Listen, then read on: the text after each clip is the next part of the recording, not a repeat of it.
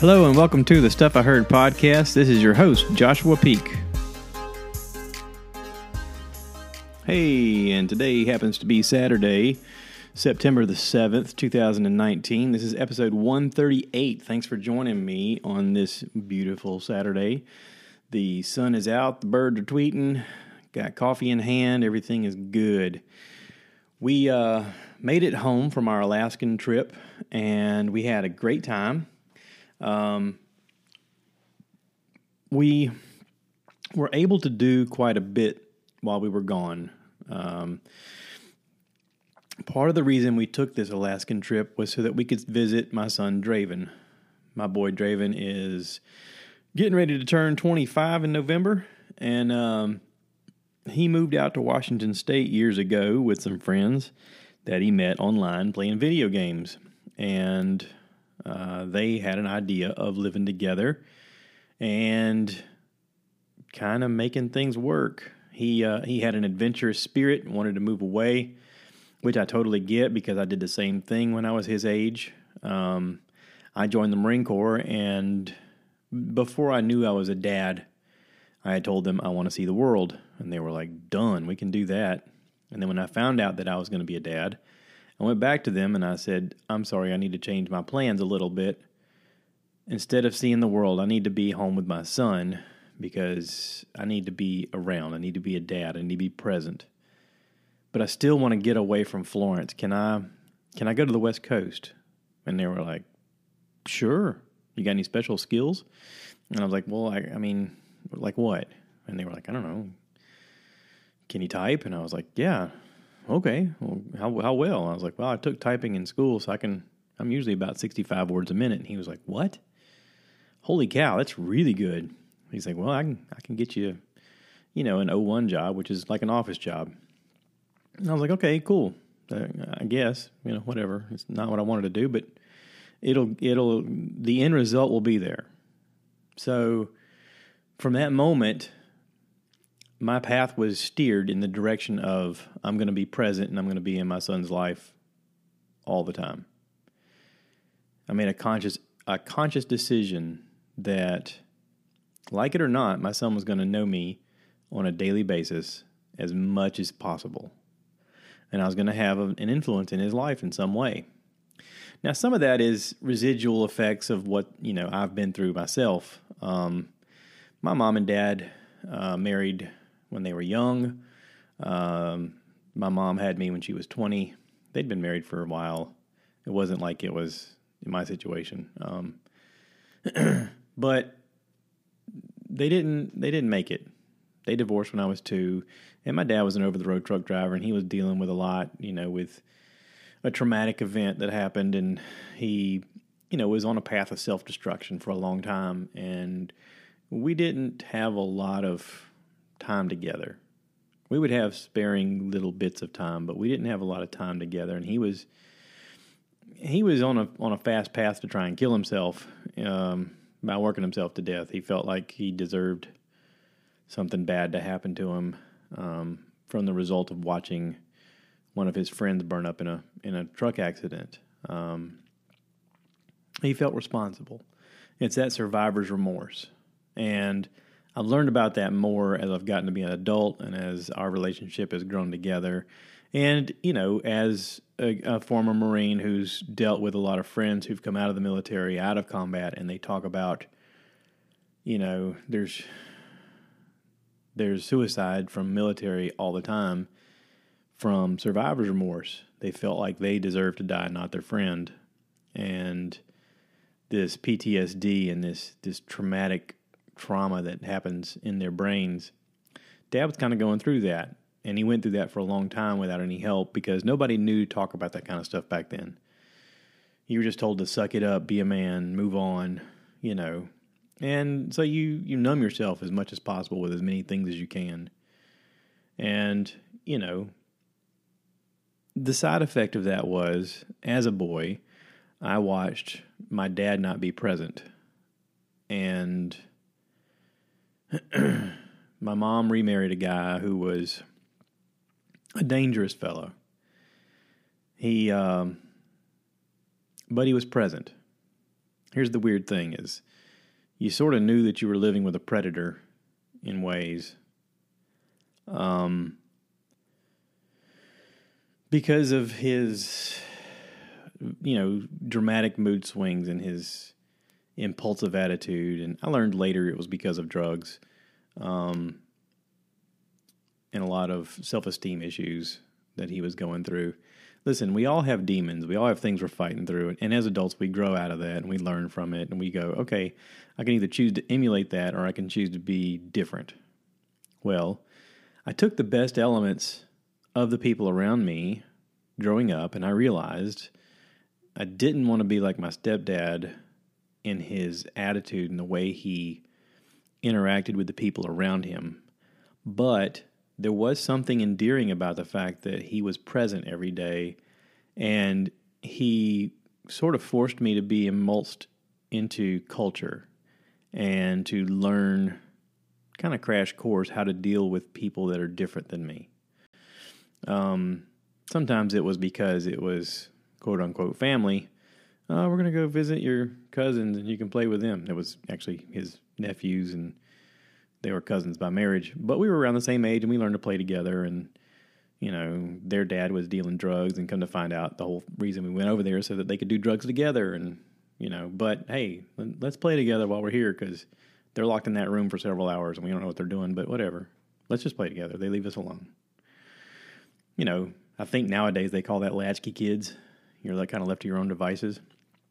But then he was more present than anybody else growing up.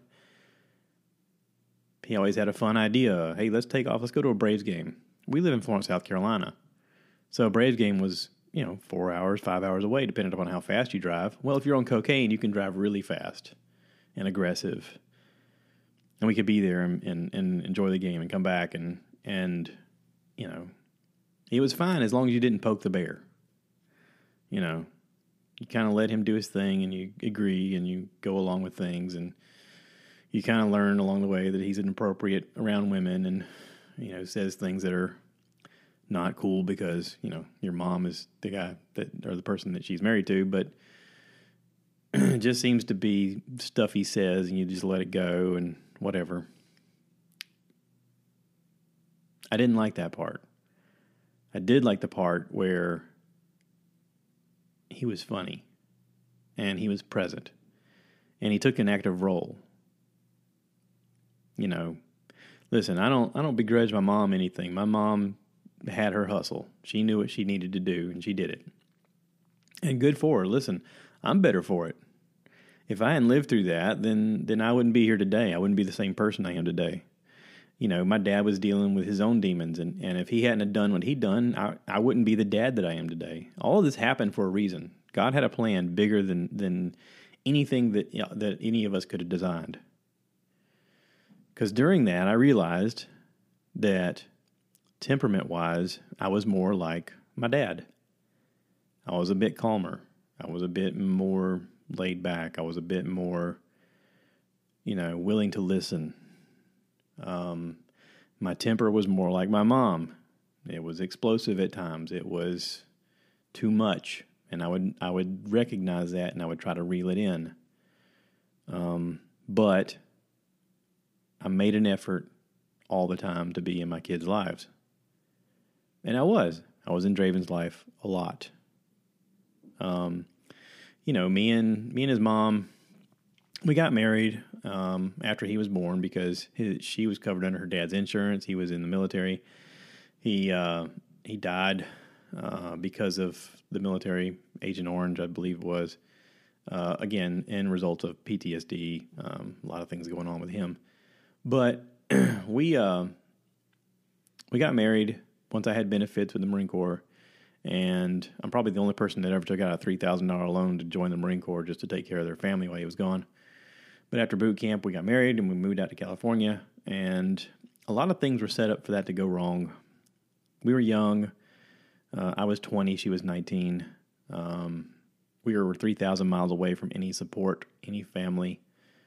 The Marine Corps is not conducive to family life. Nothing about it was like, oh, yeah, this is going to work. I mean, it was just a disaster from the beginning. which we made even better by having a second kid, because we got divorced shortly after that. And, you know, she moved back here, and when I got out of the Marine Corps a few months later, I came home and started getting them all the time. She had a little mental breakdown and maybe results of, you know, wanting to live out some youth after being a mom. She didn't get a chance beforehand because I screwed that up. So she went a little wild for a while, and I had the kids full time for about 3 years, and they were all the time with me, and we, you know, did everything together. We ate meals together. I got their haircuts. Took them to the dentist. They, you know, went to Cub Scouts. My mom was a troop leader at the church with the Cub Scouts. We would go to my brother's baseball games or basketball games and football games, not baseball. He played baseball when he was younger. Anyway, you know, they played sports. Draven played football for a season. They played soccer for a couple of years. Draven played tennis. You know, whatever they wanted to do, I was like, okay, let me see if I can figure out how to get you to do that. Because, you know, I want to be there for you. I want to help you. I want to help you succeed. I want you to live your life. And all along the way, I've told them, live your life. Live your life. Live, you know, make decisions that's going to affect you. And along the way, you know, video games became a big part of their lives because of technology and the way it grew. And when I grew up, I had an Atari. And eventually I got a Nintendo, and then I got a Sega, and then PlayStation, and then Xbox. And then it just grew and grew and grew and grew. Well, somewhere around that time between PlayStation and Xbox is when they started developing, and they started wanting to play with me. And I started showing them how to play. Okay, well, this is how you play this game. And, well, they got obsessed. They got a little over-obsessed. And to the point that they stopped living their life and just became involved in the game. And as a dad, listen, we all have our pitfalls, and I'm not perfect. I sort of perpetuated the problem. I would get them the latest game, and I would encourage, oh, check it out. You know, this is the new thing. And I felt good the fact that I was around, and I felt that I was present, and I felt that I was able to give them the things that I didn't have growing up or felt neglected by as a kid. I'm like, here, I can do the thing that I wanted as a kid. I can give you the thing that I wanted as a kid. You're not going to have to go without. And in a way, I made it worse because it sort of took over everything. They didn't have the same path that I have. When I was of age to drive, I couldn't wait to learn to drive because I wanted to get out of my house. I wanted to get away from my family. I wanted to go work. I wanted to make my own money. I wanted to be gone. I wanted to play with my friends. I wanted to get a girlfriend. I wanted to experience life. I wanted to live life. And when my kids became of age, it was like, hey, you want to learn to drive? I don't know, maybe. I don't know, maybe later. I was like, what? What are you talking about? Come on, let's go. You know, it's like pulling teeth. I'm like, you know, grow up. Here, let's grow up some. Let's learn to do some things. Let's, you know. And I realized along the way that I only have so much influence, and at a certain point, they have to learn to live their lives. So I started telling them, hey, listen, this is your life. You like playing this Sims video game? Okay, life is like Sims. If you don't do these things, then your character, you, don't develop. You don't succeed. You don't get to live your life. You can't live here forever. You have to figure out how to become an adult on your own. And so, at a certain point, my oldest boy, Draven, said, you know what? I don't like your rules. I'm not doing anything you say. I'm out of here. And he didn't come around. And he stayed at his mom's house as much as possible, and his grandma's. And I get it. Listen, I had rules. I was like, listen, you're going to do this, and you're going to do that, and you're going to do what I say, because that's how it works around here. I'm looking out for your best interests. I'm trying to help you develop. I'm trying to help you succeed. You may not see that right now, but, you know, there are rules. There are rules to life. So anyway, he moved out, and at a certain point, he moved to Washington State.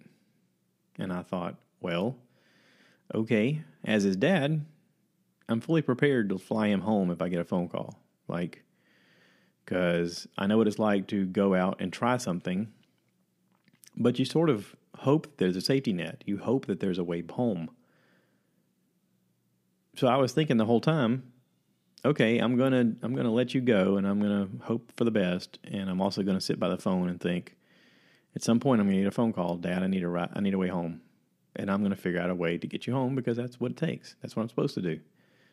And when you get home, I'm supposed to be like, okay, let's regroup. Let's think about what you want to do with your life. Let's focus.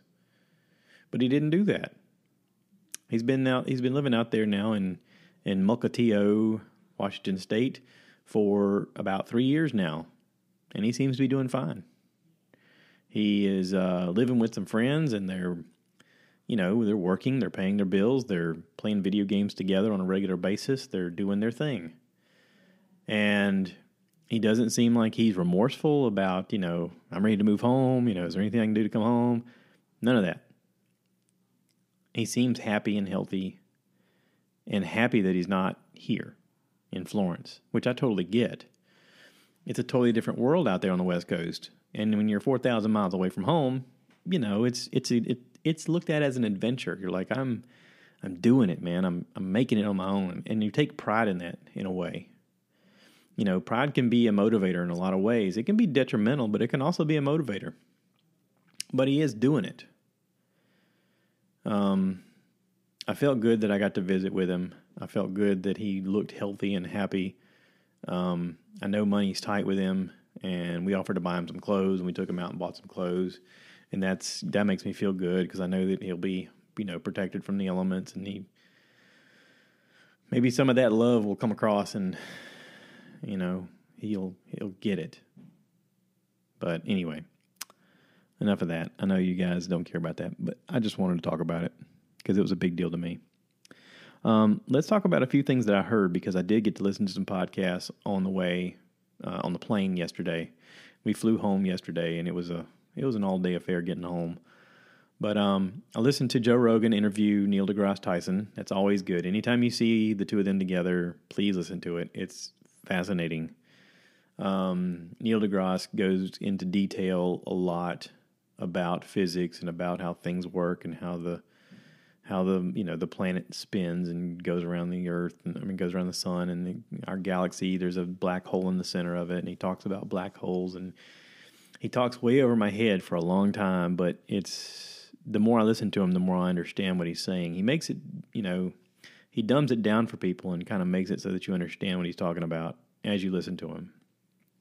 He does have a book coming out that he was promoting that doesn't come out for another month. I didn't even get the name of it, but still, he's one of the smartest, most fascinating people out there right now. And anytime that Joe gets to interview him, Joe does a great job of interviewing. He asks a lot of great questions.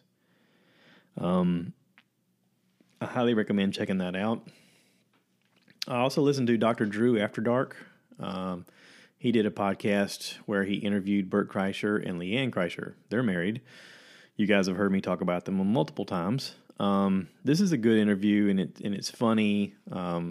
He's had both of them on individually and asked them questions. Dr. Drew is working through Tom Segura's network right now of Your Mom's House podcast. And they have a production crew that was able to get little sound bites from the interviews and play them back for them. And we heard this on this show, And so they've played it back, and it's funny. There is a new Two Bears, One Cave podcast. I haven't heard it yet. It's like episode 5. I haven't heard it yet, but I will. I did get to listen to Bert's. He did a podcast with Whitney Cummings recently. It just came out, and instead of listening to it, because I couldn't get the thing to play on my audio part, I actually watched it on YouTube last night because we got home and we're still on West Coast time, so we were up late, and I was like, I can't go to bed yet. Let me play this video, and it's about 2 hours long. It's really good. They're friends together. They're comedians. There was a scandal that came out, and listen, this plays right into what's on the front cover of Consumer Reports. I just got this in the mail, It says, "Who's watching you?" It's got a big eyeball on it. And the reality is everyone's watching you. Everything that you put out, everything that you don't intend to put out, everything that you think nobody cares about, somebody's listening or watching. That's basically the boiled down version. And Whitney had a version of that. She was trying to learn how to mess with Instagram at some point, and she said that she was in the bathtub and she had hit record to do some video, and after she'd sent it out, someone started, people started texting her going, "Oh my God, I don't think you realize, but your boob is in the shot." And she was like, "Oh no." And she went on there and she looked at it and she was like, "Oh, I don't need that on there." So she deleted it. Well, a few people screenshotted it and they tried to extort her. She, it's not unheard of the fact that she is a self-made person. She has done a lot of things to make herself wealthy. She developed the Whitney show, the Two Broke Girls show. She's developed a lot of shows. She did Roseanne when it came back. She's done movies. She is a successful comedian. She's done a lot of things. She's financially well off. And people tried to extort money from her. They're like, "Listen, we have these pictures. We got your stuff in the cloud, and we're gonna publish it if you don't send us money." And she was like, she went through this whole thing of, this time frame of extortion. And she was like, "What do I do? Do I pay them money? And if I do, then how much money? And do I keep paying the money because they keep going wanting to extort money?" And she said, "I decided to just come out with it and just put it out there myself." And so I had the photo and I went ahead and put it online. And she goes, "I wasn't upset about my boobs." She's like, "My boobs look great. I had them done. They're perfect." She's like, "But I was more ashamed of my face because I was in the shower and it didn't look flattering.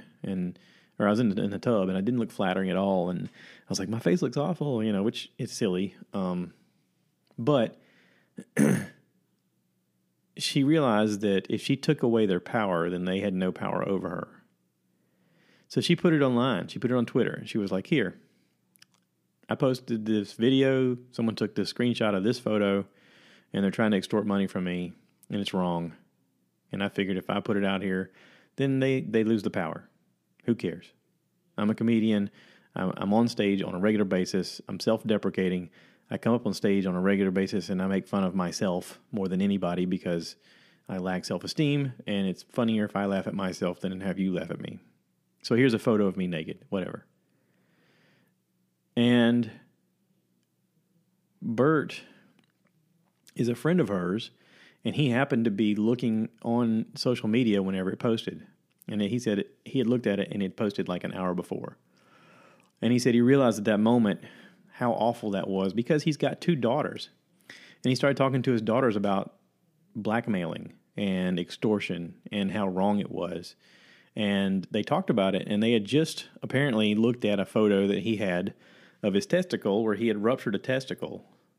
And he was like, "You know what? I'm really embarrassed of this photo. It looks awful. And I would hate for anybody to find this, but I can go ahead and put it out there and say, listen, I stand with you. Here's an embarrassing photo of me. I don't want anybody to know it's out there, but here it is. It's not flattering. It's embarrassing, but screw it. I don't care. I want to do this in solidarity and support." And so he sent it to her on Twitter. He said, comment. He's like, as soon as I sent it out there, I thought, "Oh my God, did I just send Whitney a picture of my nuts?" And he's like, "Oh my God, what did I just do?" He's like, "Not only did I do that, but it's out there on the internet now." And he goes, "Oh no." And he was like, "Well, oh well." Which she right away understood what he was trying to do and thanked him and was like, "Oh my God, thank you so much for doing that." And then other comedian celebrities, like Chris D'Elia and stuff, started sending embarrassing photos of themselves and saying, "Listen, this is a photo I'm really embarrassed about, and here it is. Who gives a shit?" And that's the idea. It's wrong to take advantage of people, and it's wrong to leverage people like that. And she took the power back in that moment just by going, "You know what? I don't care. Whatever. You want to see my boob? Who gives a crap? I'm more embarrassed about the fact that my face looks awful in this photo, which it didn't, by the way. It's just her perspective. But people are leveraged all the time by things they're embarrassed about. I listened to Perry Noble's podcast. I'm shifting gears here. You see I did that? I listened to Perry Noble's podcast, Second Chance Church, Even If, was the latest episode. And in it, he talks about a crazy story about a guy who rapes a girl. He says it's in the Bible. He reads it word for word. Guy who rapes this girl and then wants to marry her and goes back and tells the family, I'm in love with her. I'll do anything to marry her, and so the family discusses it and they talk about it. And supposedly if they marry, then they'll form a bond between their families and forever they'll, daughters will marry sons and so on and so forth. And they'll share in land and fortune and whatnot. And this family decides, okay, I'll allow it if all the men in your group get circumcised. And so this guy goes back and convinces all the men to get circumcised so that they can do this. And when they do, of course, they're weaker because they're injured. They're healing. So 3 days after it happens, two of the girl's brothers, with sword in hand, go in there and kill all the men, just with hardly no effort, because everybody else is weakened. He goes in there and kills all the men. They get their redemption. And then, this is Old Testament. And then he talks about how, in the New Testament, Joshua is leading his people, after 40 years in the desert, and they're supposed to cross the Jordan into the 7-nation land. And they dry up the Jordan, just like Moses did with the Nile. God dries up the Jordan, and they walk straight across. And they get to the other side, and once they're over there, God tells Joshua to make flint swords and circumcise all the men. And they knew of this story in the Old Testament, and they were like, wait, what? What? Seriously? Now? We got 7 nations out here that want to kill us, and this is what you want me to do now? But they take God at his word, and they do it. And they thrive as a nation. And now we don't even know the names of those 7 nations. But they did it because God told them to. It's an interesting story. And listen, I believe everything in the Bible is meant to be poetic and meant to be a discussion group. That's why churches survive nowadays. That's why all this continues, is because it's meant for us to discuss, which doesn't get discussed enough in Baptist communities. It seems to be more in Jewish and Catholic communities where there is a constant conversation that happens. There's a guy that I follow on Facebook who has talked about he studied 6 paragraphs of the Torah for the last 20 years. And he said, every time I read it, I get something different from it. I learn something new from it. Because it's letters that mean words and numbers that mean words, and sometimes they mean different words.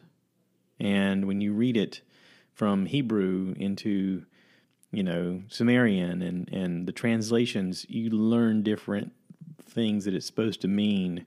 So you get different interpretations and you get different meanings from it in a way that is meant to be discussed. So anyway, go check it out. It's pretty great. I'm going to wrap this up. I hear my wife is awake now. We got to get our house together. Like I said, we've been gone for a while. Lots of laundry to do. Yay. Thanks for listening, everybody. Please remember to rate, review, subscribe, and tell your friends about it. And as always, remember to cue the cow.